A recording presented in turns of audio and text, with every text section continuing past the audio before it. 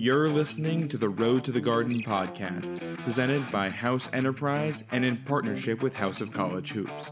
Head over to our site, house-enterprise.com, for more info. We've teamed up with SeatGeek this season to get you the best deals for tickets to your favorite team. SeatGeek takes the confusion out of buying tickets, and they're here to give you some great deals. Get in on the fun and head over to SeatGeek, download their app, and use code NCAA Hoops Digest for $20 off your first purchase. Good evening, Big East fans. It's Matt St. Jean here with Chris the Dinga for a special end of May episode. It's NBA Draft Decision Day. Chris, how you doing?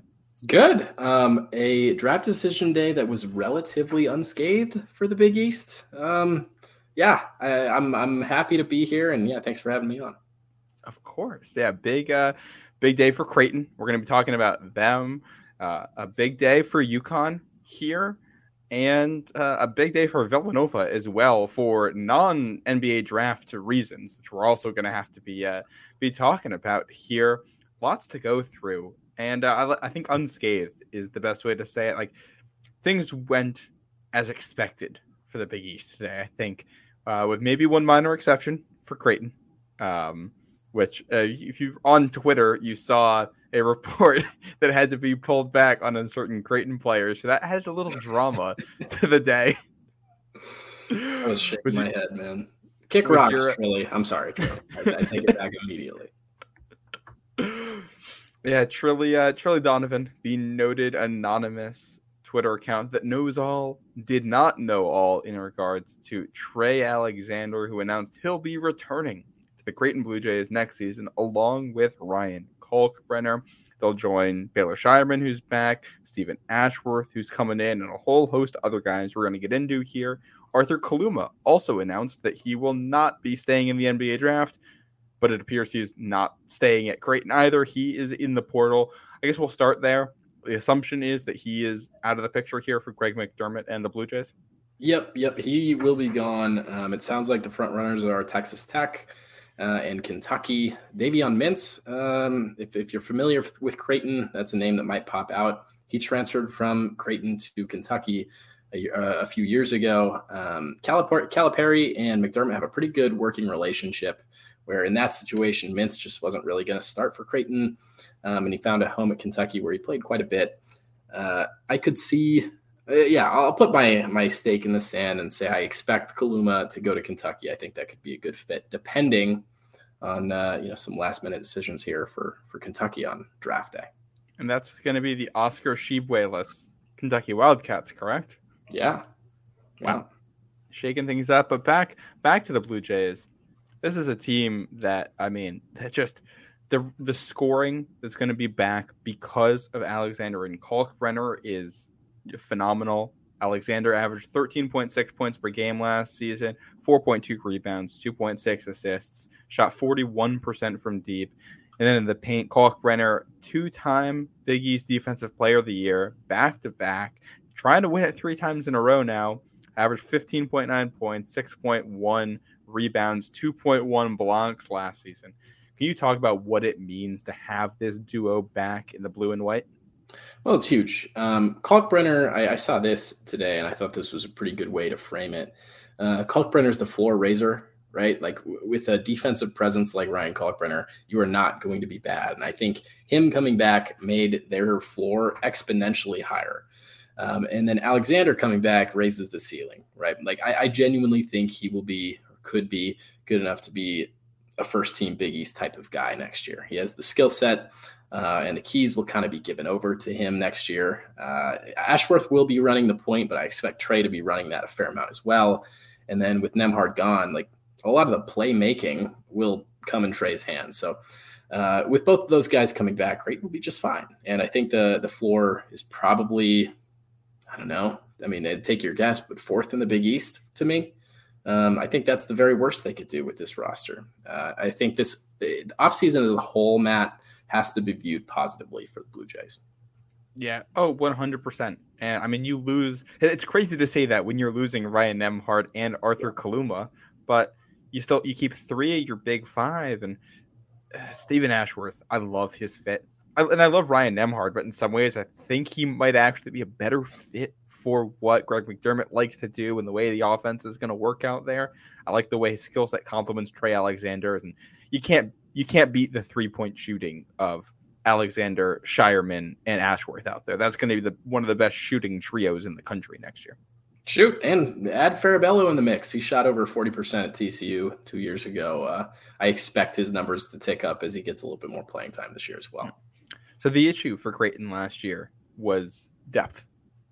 Do you think they're better on that front? Because we've seen them work the transfer portal a little bit. You're going to get Mason Miller with a little bit more development. Isaac, is it Trout? Yeah, Trout. Trout coming in from Virginia. He was a 4-star. They're having some guys come in. Do you think it's enough? Yeah, it's kind of an interesting and loaded question because last year, if you read the receipts on what I was saying about Creighton coming into the year, I said one of their strengths was the depth, right? I was really excited about Sharif Mitchell in year 3 and Farabello coming in, Mason Miller in year 2, year 1 in a red shirt. But I thought the depth would have been just fine last year, and it wasn't. And I think part of that is they didn't really play the bench pieces enough to get any true run time, right? If you're playing 3 minutes a game, it's hard to get a flow, especially for guys with less experience. So I think part of it is I think Greg will play it a little bit different this year and maybe get those guys a little bit more experience early in the season.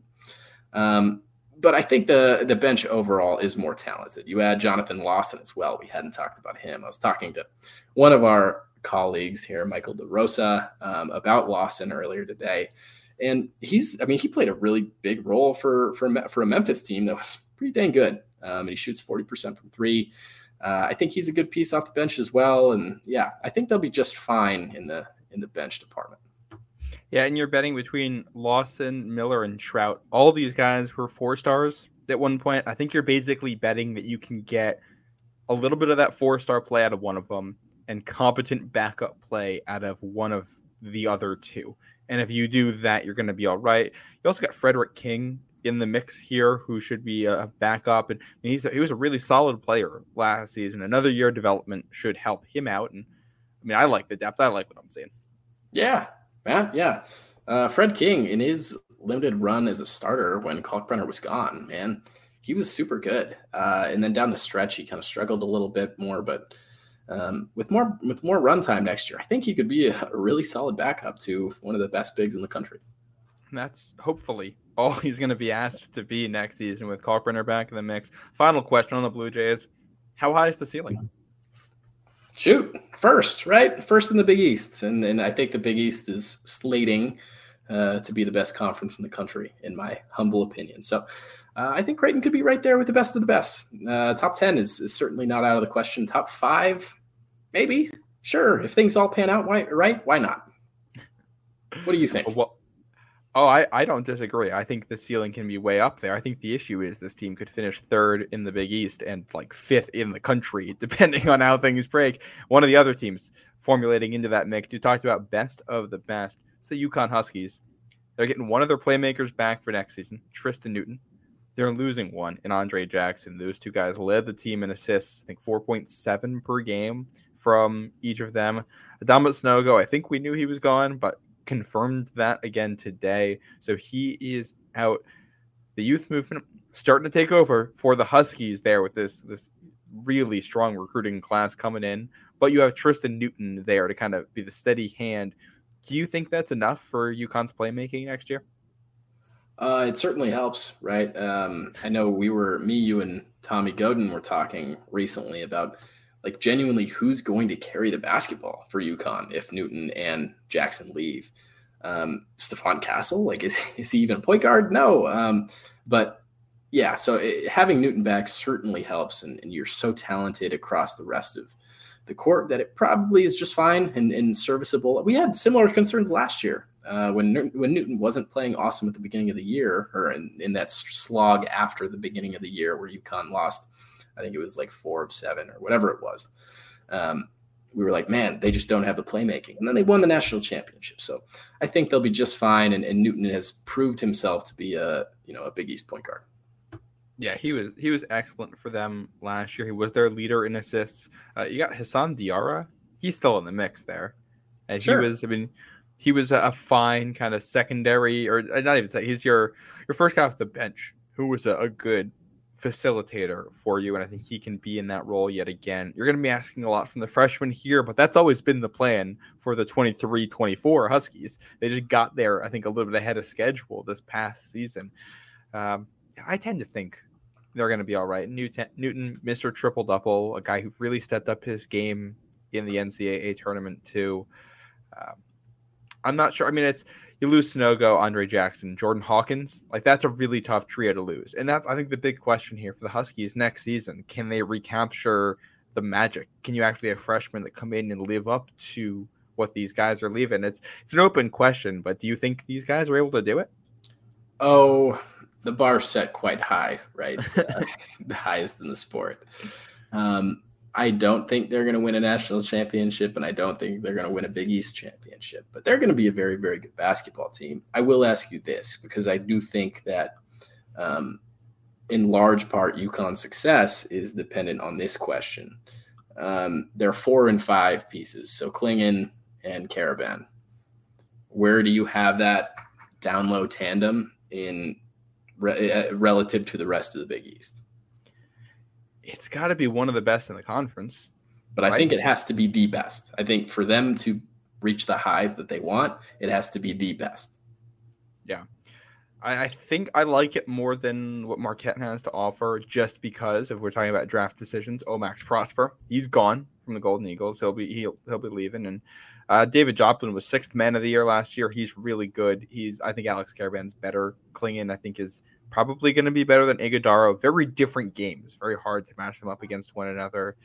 I look at Providence because of Bryce Hopkins. Hopkins will probably have the edge on Caravan, although Caravan did a very good job defending him last year. Klingon is going to be better than Oduro. That's, I think, an easy one. Oduro's going to be good, though. Let's, yeah. Yeah. And then you look at Creighton. I think Kalkbrenner maybe has the edge on Klingon. I'll give it to him for experience. But the 4, I think, for the Blue Jays is the open spot right now. Is that going to be Shireman? No, it'll be Trout initially, unless things don't pan out with him. But I expect Shireman to solidly play the 3 all year. Okay. And if that's the case, then I think UConn probably has the edge overall for the 4 and 5 combined. And who else am I missing? Oh, Villanova, which I know we're going to have to talk about here with the big addition they made. Let's segue this to Villanova right now, because they added Tyler Burton from Richmond, who I think is probably going to play the 4 for them next year. That's what he's played for, the Spiders. Eric Dixon, one of the better centers in the league. Yep. They might have the best argument here for a 4-5 duo next to the Huskies. Yeah, man. Burton is not going to be, I think some people might sleep on him just because the A-10 last year was a little bit down and Richmond wasn't super awesome, but man, he's a playmaker at the 4. I think he might be the best playmaker in terms of shot creation as well as athleticism at the 4 outside of Bryce Hopkins. Yeah, he's really good. And he was a key part of that Richmond team that knocked off Iowa. Remember a couple years ago, everybody thought Iowa was the hottest team coming into the NCAA tournament, and the Spiders caught them in their web right there and stopped it before. What happened to Richmond in the next round? Do you remember, Chris? I remember, man. I took Richmond in my bracket out of spite just because everybody was picking Iowa to beat Providence, and I was like, "Fuck all of you! It's not going to happen." So I didn't even really know much about Richmond at that time, but it worked out. Yeah, and then the Friars soundly defeated them up in Buffalo to get to the Sweet 16. But yeah, Tyler Burton also got Providence connections. His dad, Quentin Burton, played for the Friars back in the 90s. So coming back to his roots in the Big East. And this is a Wildcat team that should be able to fly with all the wings that Kyle Neptune has added. What do you think of the roster construction there? I think it's super unique. I don't really know how to phrase it correctly. They're super switchable, and their defense will be so fun to watch. But I don't know. Outside of Dixon, they don't really have a true big that's really good. And the ball handling abilities are still. We'll see. We'll see what happens. I don't know though. They're very talented, and I think they should. It's a roster that should compete among the top 3 in the Big East. Yeah. So just to set it here, You got Justin Moore and Mark Armstrong in that backcourt, Eric Dixon and Lance Ware as your centers, and then Hakeem Hart, Tyler Burton, TJ Bamba, and Jordan Longino. I think we call Longino a wing here, wing or guard, however you want to say it. But a lot of guys who can fill that role, and you're going to have really good players at the 6 and the 7 for the Cats next year. And I think that's this is a big departure from the style of Jay Wright. Adding a whole bunch of transfers. I think this is a team that should play deeper. They used to play lots of short benches with Jay Wright. You'd only play 7 guys, and I think they can go deeper next year. It's yeah. And they added a GM there for their basketball operations, which I had previously said that was the first GM in the Big East for basketball. I'm wrong. DePaul added a GM before last season, so I'm going to give credit to the Blue Demons there. Second GM in the Big East. That award goes to Villanova. They turned over a new leaf here in a hurry. Yeah, I will say, Matt, we just talked about it off air recently, but with Providence how hard it is at times to keep your 7-man that is an experienced player that used to be a starter at another team, which will probably happen looking at their roster, to keep him content and bought into the role that he's playing. I think that might be the biggest job for Kyle Neptune in year 2 is just maintaining, keeping everybody on board for the goal for Villanova as a whole and not just for each player. So we'll see how it turns out.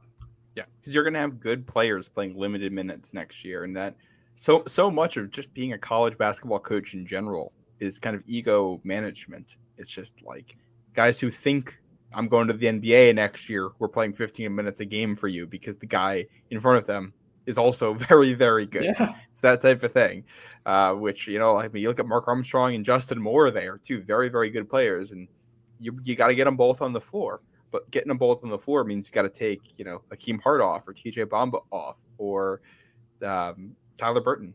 One of those guys has to come off the floor, and that's a tough ask. So they got depth. I'm very curious to see how the pieces come together because I like the defense, like you said, but it's interesting. They have so much defense in the middle and no rim protection whatsoever. So those guys are going to have to be good.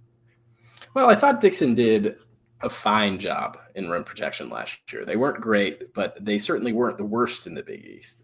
No, I think it's serviceable. I think they will be just fine in that department. It won't be their strength, but Burton helps out a little bit too, just because he's so athletic.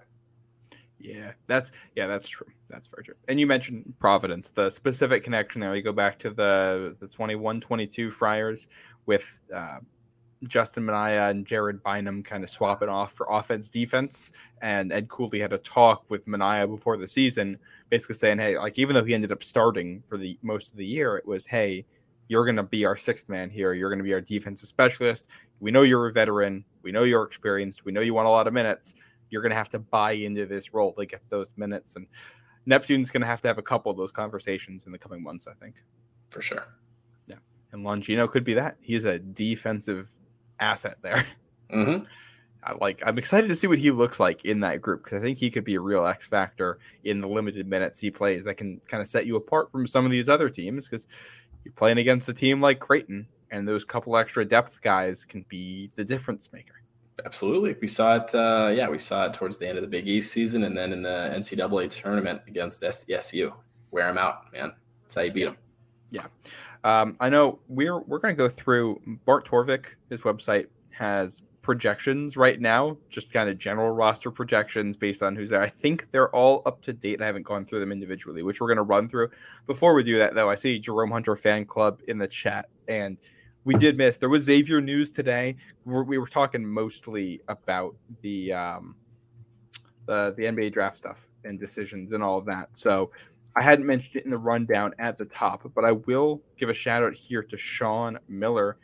He landed a 4-star for next year. Jonathan Powell coming in, big get for the Musketeers, and they've Sean Miller's done a nice little job recruiting over there for this incoming class with a couple 4-stars and next year adding guys now, and yeah, the new generation of Musketeers there under Sean Miller, it's growing. Yeah, man. His roster construction in the 2 years he's been at Xavier has been so good. I'm very excited to see how Xavier looks on the court next year. Yeah, now that's Another one I'm excited for. We'll get to them here in the rankings. How do you want to do this? Do you want me to go top to bottom, bottom to top? Do you just want to call out teams and I'll tell you where they are? Let's do this. Give me the number. At least let's start at the bottom and give me the rank, and I'll try to tell you what team. I haven't looked at Bart Torvik this year, guys. I promise.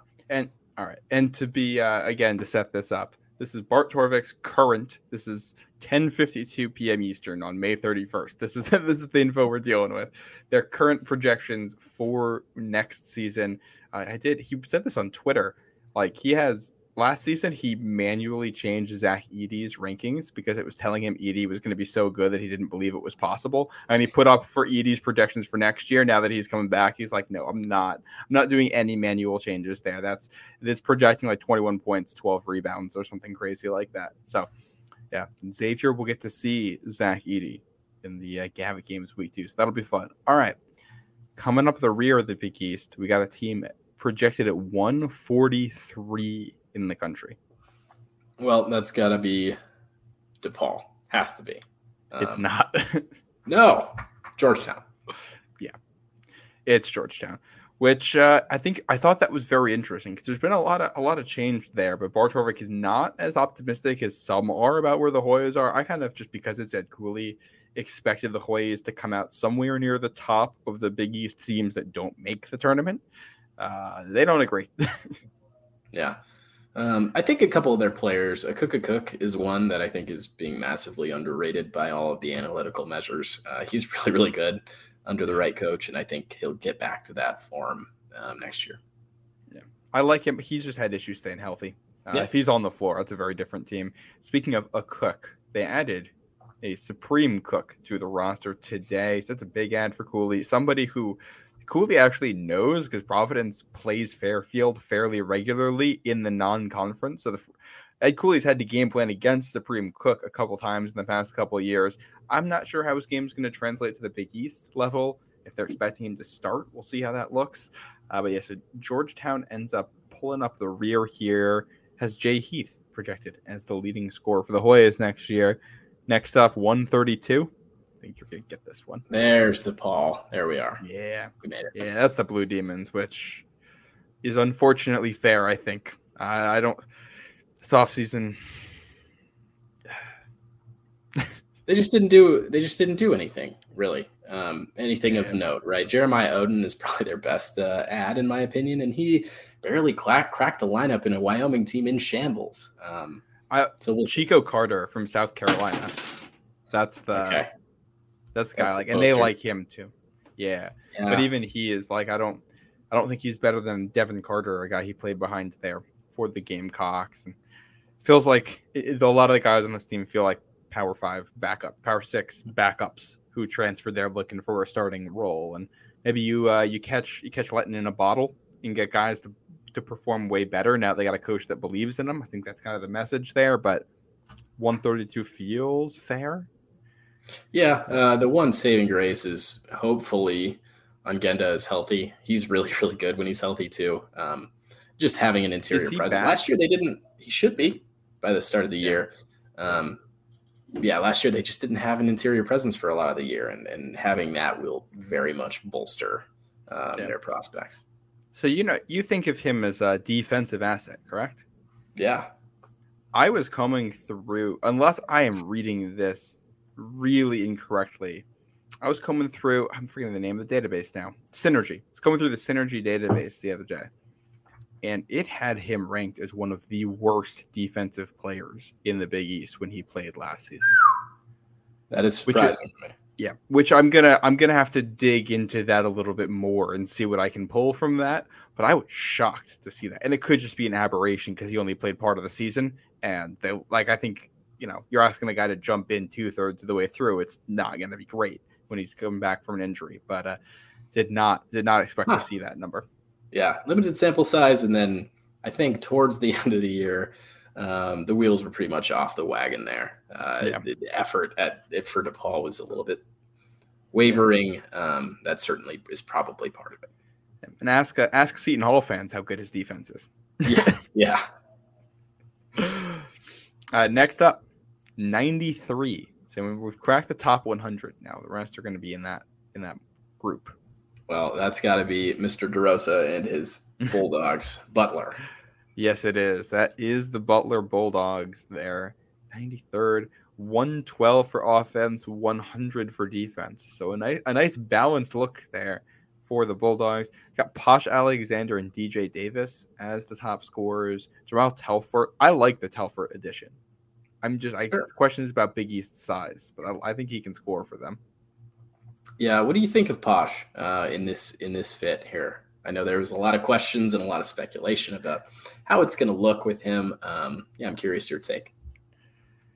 For a team that needed shooting, I don't think he answers that. But this is a team that has typically won with defense, and he helps that a ton. And, people forget that we are less than a year removed from him being preseason first team. He's a guy with a ton of talent. And I think when you look at what happened at St. John's last year, it's hard to blame any individual players for why it didn't work with the coaching situation. So the better coach, I think Posh Alexander could realize that talent and be that kind of guy. I'm not sure how high the ceiling is because they need to see the shooting happen before I'm going to believe he can be a true offensive weapon. Yeah, that's the thing, right? I think I agree with you where Posh, in the right system, he can be a very effective player because he brings certain things to the table that are genuinely super attractive, but he's not an A-tier scorer. That's just not who he is. And if Butler expects him to be that, and looking at the roster, they're going to kind of need him to be that. I just don't see it working out super well. Yeah, it's going to be tough. And you got like Pierre Brooks. I'm very curious to see how he ends up working out for them. I like Jalen Thomas. DJ Davis also, like, he comes in with a scoring pedigree, which is good, but like, I don't know. I feel like there's a lot of guys here who may have already hit their potential coming from a smaller league for one season. And it's good for culture, but if Butler's building and this isn't the year. The year is probably the year after where you start to see things go in the right direction. And that makes sense with how late in the cycle Thad Matta got hired last year. This is essentially the first time he's gotten to hit the portal and get his guys. Mm-hmm. We'll see. Yeah. So that's where Butler stands. And now we're getting spicy. 72 is the next one. I'll help you out. This team is projected 46th on offense, 114th on defense. Man, okay. Because I have a feeling, I think I know what team you thought it was. I said 72, and I think that just went totally out the window when I gave you the offense defense. Then it's not going to be the team that I initially thought. But Bart Torvik is wrong for this. It's going to be St. John's. Yes, it is. And that is abhorrent, Matt. Abhorrent. They have Jordan Dingle, who very well might be a top 4 player in the Big East next year. Yep. And it's that defense. Like Rick Pitino's teams just play defense, man. Like they always play defense. There's no way. So like St. John's will be a top 100 defense in efficiency next season. I would bet anyone that's minimal. Top 60. Yeah, it's probably, and I'd probably top 50. Like that's where it's like they should hit that. Still have some questions about the offense, but like Dingle and Soriano alone is like with a well coached defense. That's alone to get you into the tournament, and that's this should be a top 50 team in my eyes. I was shocked to see them that low. Dingle, Soriano, and Dennis Jenkins make a 1-3 punch that is serviceable enough that they should absolutely 1,000% be top 6 in the Big East and then, clinch a berth to the NCAA tournament. Yeah. By 10 or 11 wins in the Big East, do well in the non-conference. I got to actually pull up what the non-conference schedule is looking like right now for the Red Storm. That game meets Michigan. I'm so excited for. That's going to be entertaining. Yeah, it's just Rick at MSG. That alone is worth the price of admission. Against Jawan, man, be great. Get your popcorn ready for that one. I'll be there too. I'm excited for that. Yeah, I'm not going to miss that one, especially as I sit here with my Michigan cup next to me. Michigan's my football. Don't worry, Big East fans. I'm not cheating on you. Michigan's just for football, but no, just for football. The sport they're the very best at. Yeah, for sure, man. I was born there. I'm a Tom Brady guy. I gotta rep the Wolverines. But yeah. All right. So this is. I can't wait to see the look in your eyes when I read this next one. We're up to 53. No, it's too high. It'll be Seton Hall. Yes, it's too high. Seton Hall 53. Top 100, exactly 100 offense, 27th on defense is the projection. Yeah, I kind of take issue to that. I'm curious your thoughts, but if you look at Seton Hall last year and how they did defensively against really good competition, it was very poor. And so I don't know how they're ranked that high defensively. Well, that's something I talked about last year. I was like, sure, this defense is good on paper. It doesn't win you games. Every single time there was a game they needed the defense to win for them. Not every single time, because they won that UConn game. Every other time, when a legit offense came to play Seton Hall, the defense had nothing. And I know part of that's the offense too, and the way it sets you up. But I thought they were a defense that was really good at beating up on mid-tier offenses. Yeah, that's what I saw. Give up 83 against Creighton, 83 against 91 to Kansas, I believe. Yeah, 91 to Kansas, 75 to Creighton again, 82 to Xavier.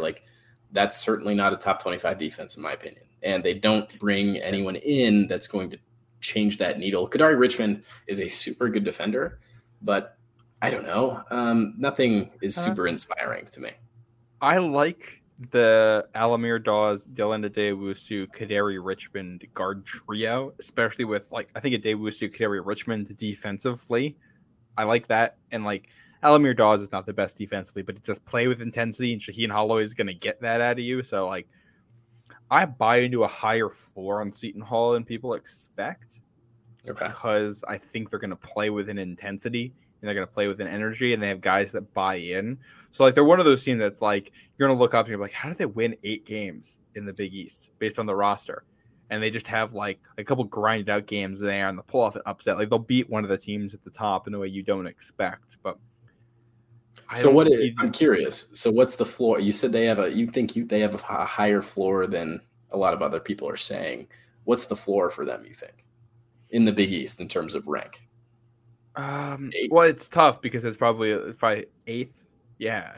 It's less so where they finish in the conference. It's more so the way they do it and just the raw total of wins. 8th of the Big East can be 8 wins some years in the conference and 4 wins some years. And they'll be closer to that top. I think they finish under 500 in conference play, but near the top end of that. And they're just going to be hanging around all year long. Now, I think I still have questions about front court play, and that's where they won't be able to hang with Creighton or with Villanova or with UConn on that front, and probably not Marquette either. So maybe they don't snag a win against the top teams, and maybe I'm hyping myself up too much, but I don't know. Yeah, Dre Davis is fine. I don't know. Yeah, I agree. There's front court problems there that kind of need to be addressed. Yeah. They got a pair. They got Jaden Bediako, who's 6'10", Elijah Hutchins-Everett, who's 6'11". So you're relying on those two guys to get it done for you. And you know what? I think if you watched any Shaheen Holloway press conference last year, you saw how he was very willing to throw those guys under the bus for not playing effort for him. So I'll also give him benefit of the doubt here that if he finds guys who will give the effort he's looking for, even if they're not the best athletes, even if they're not the best players, it's just going to work better than it did last year, at least in some ways. Yeah. We'll see. So I'm hoping. It's even close to the top 50 though. That seems high. So you know what? Maybe Mr. Torvik knows something we don't. Never know. He did have them below St. John's, which is a egregious fault in my opinion. But we'll see. All right, now we're getting into the top 50. We're at 49 here with what projects as a pretty balanced team. Okay. Now we're in tournament range. So who are you thinking here? Yeah, so I think we got 6 teams left, if I'm thinking in my head correctly. Yes. Man, I'm going to go with Providence here. Balanced team. That seems like the right spot for Providence to lie, at least before the season. That's kind of where I am. We talked on the last episode about what we thought Providence's ceiling would be. How high do you think they can get? 4th in the Big East. Flirting with top 25 in the country is probably, I think, the ceiling for them. They're going to be a good team and a tournament team, no doubt, in my opinion. Bryce Hopkins is fantastic, and Oduro is underrated, I think, by most national pundits.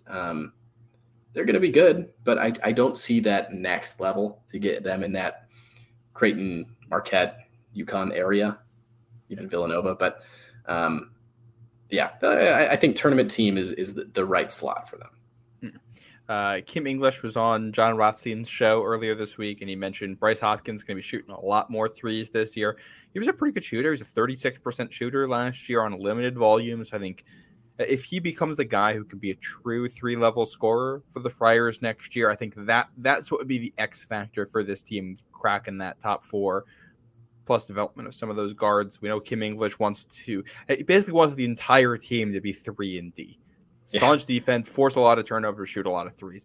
It's kind of what Mike Anderson was looking for, but with 3s instead of 2s in transition and more organization, a little bit less chaos.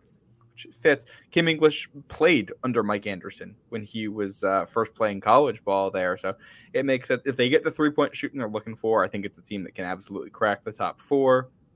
If they don't, or they get some but not all of the shooting they're looking for, I agree. And this seems like a team that'll be kind of just inside the bubble all year long. And I don't know, probably looking at a 10-7 seed in that range.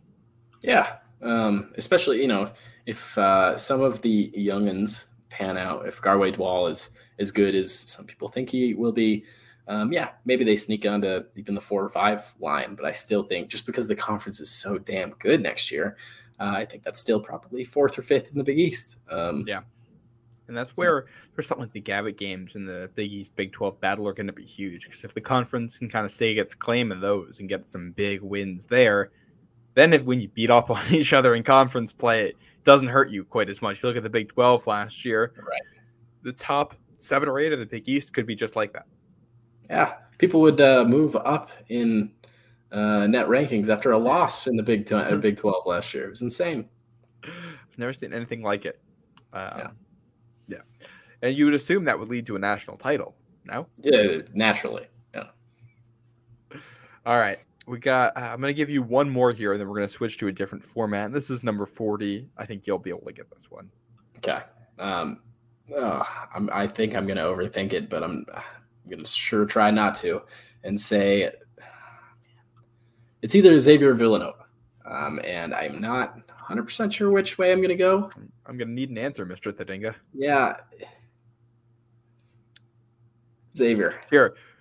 You are correct. Yes. Oh, okay. Musketeers coming in here at 40, just ahead of the Friars, which I think Xavier and Providence probably have somewhat similarly talented rosters, and Sean Miller gets the benefit of the doubt over Kim English, obviously, as a coach at this moment. So that fits for me. Yeah. They'll be fine. I don't see the super high ceiling. I don't know if Davion McKnight is a Big East point guard or ball handler. Well, that's what I said about Sule Boom last year, and I had to eat a lot of words on that one. So, yeah, I better be careful. I don't want to be, bulletin board material for Xavier here. But Fremantle being back is going to be super fun, and Jerome Hunter is awesome. So, that'll be good. Yeah. Floor is super high. They're not going to be bad. Yeah, that's how I feel about Xavier, Providence, and St. John's next year. I think all 3 should be pretty safely in the tournament, and I don't know if they get a win in the tournament, but they should be in. Yeah. Now, for the final 4 teams here, I'm just going to give you the spots where they are in the rankings, and I will let you kind of slot the 4 teams in. Okay. So, the this is the look on your face when I read this off. It's going to see what we got. The next team after 40 is at 14. Wow. Then 13. Then 12. Oh, God. And then 4. Okay. So where do you think the teams slot in? I'm going to say 14 is Villanova. All right. Do you want me to give you yes or no, or do you want to guess all four? And then I'll do all four. I don't want to spoil right. myself. The reason being is I love the roster, but is it worthy of being top 3 in the Big East yet? I don't know. We'll see. I don't think I could give them that claim quite yet. So we'll go Villanova at 14, at 13, UConn. If it is reflective of after today, so without Jackson and Sanogo, I think that's probably the right spot to put them. 12, we'll go Creighton, and then 4, I believe was the last one, Marquette. You did not. Wait, who'd you have for 12? Oh boy, Creighton.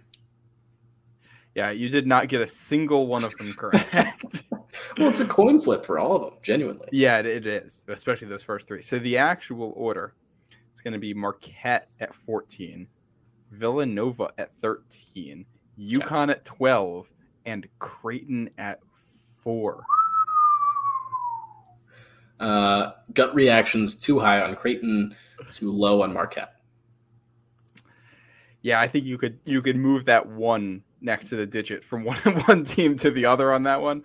I think I think I would have UConn over Marquette right now with Newton back. Okay. I think Sanogo matters more than people see Klingon. They say, hey, that's just as good of a center. Okay, awesome. Even if he was, having the both of them was so big for them last year because you were never not having an all-star center on the floor. They won't have that luxury next year, and I think that matters more than maybe people are seeing. I don't know. Yeah, that could be. Unless Dan Hurley really pulls something out here with the recruiting. Who do they have? Yusuf Singare next year as a 3-star, 137. Unless he turns into another Klingon. So they figure that out. Which they got another big boy coming in. He's 7 feet tall. So okay. Never know.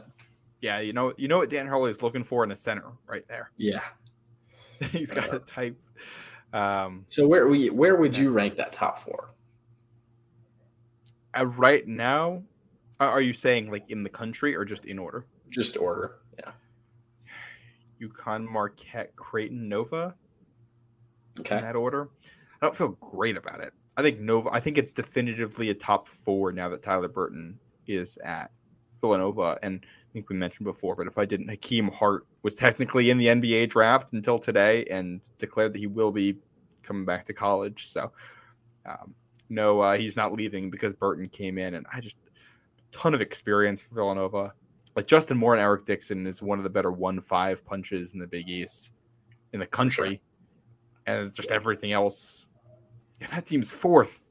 Like it's wild because I really like the other 3 teams. Yeah, Villanova. It's a weird one where I don't know. I can't justify putting them top 3 right now. I think they have to be 4 for me, but I wouldn't be surprised if they won it. They could be sweet. I don't know. Yeah. When I was really high on them last year and got burned, that was also because some of the depth didn't pan out the way I thought it was going to, and they just addressed all of that in the transfer portal. The other thing with Marquette, the metrics were always a little bit lower on Marquette than like the resume was last year.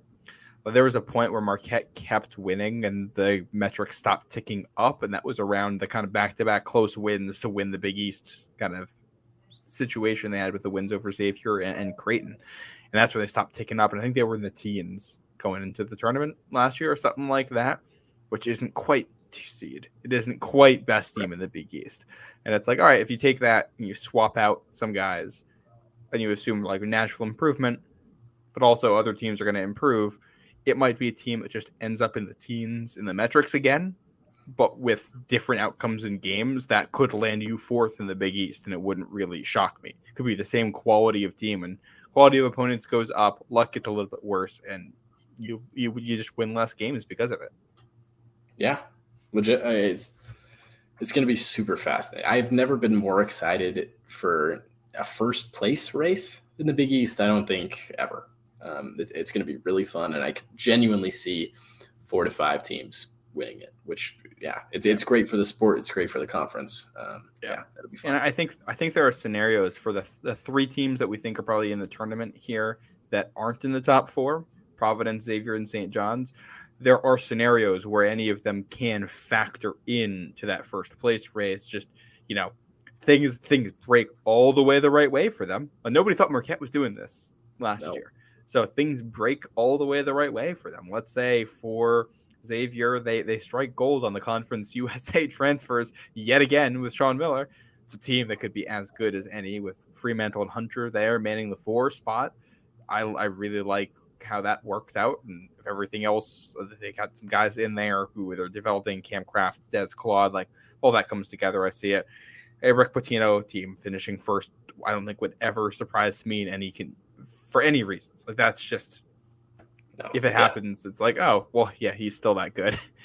And I think we talked about the Friars, but the depth of that backcourt is just like, if all the guys live up to their potential, that backcourt is really, really, really good, especially with 3 and D guys. So we'll see how it plays out, but I'm so excited for next season. Yeah, it'll be great. Yeah, that was a fun little exercise. It's truly impossible to predict is what I got out of this.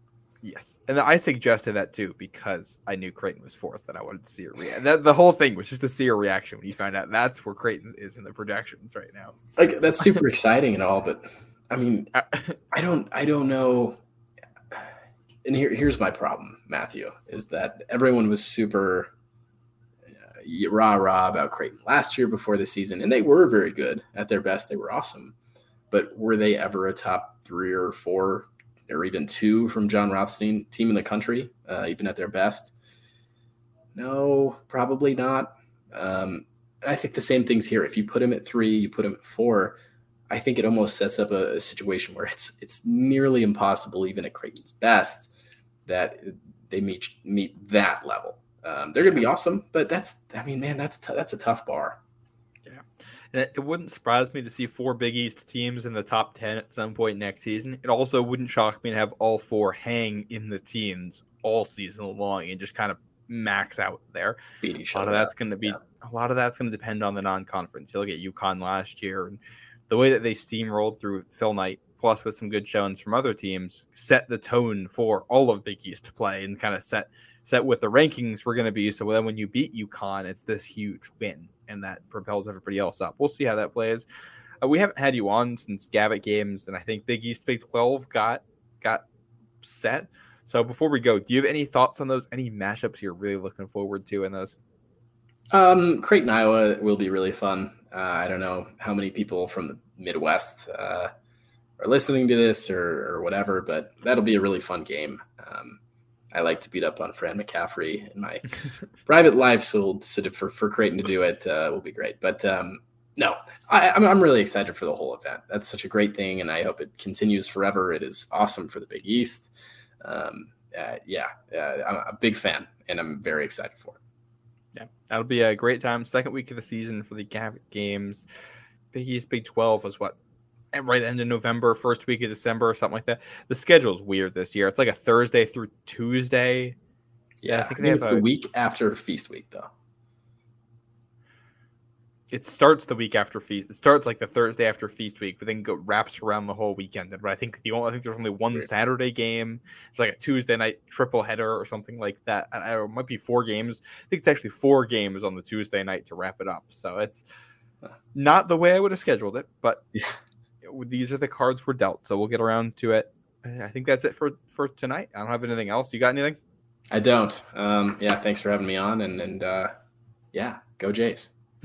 Thanks for coming on, Chris. Wild draft day here as Big East rosters finally getting set. Finally have a full picture. Thanks for coming on, Chris. I am Matt St. G. Make sure you go follow the blog, follow us on Twitter, subscribe wherever you're listening to this, subscribe to that YouTube channel. Hit if you're watching, and you should be watching, you should definitely do that. Go follow Chris on Twitter, follow me on Twitter. Definitely go do that. And we'll be seeing you at some point in the near future. Thanks for watching.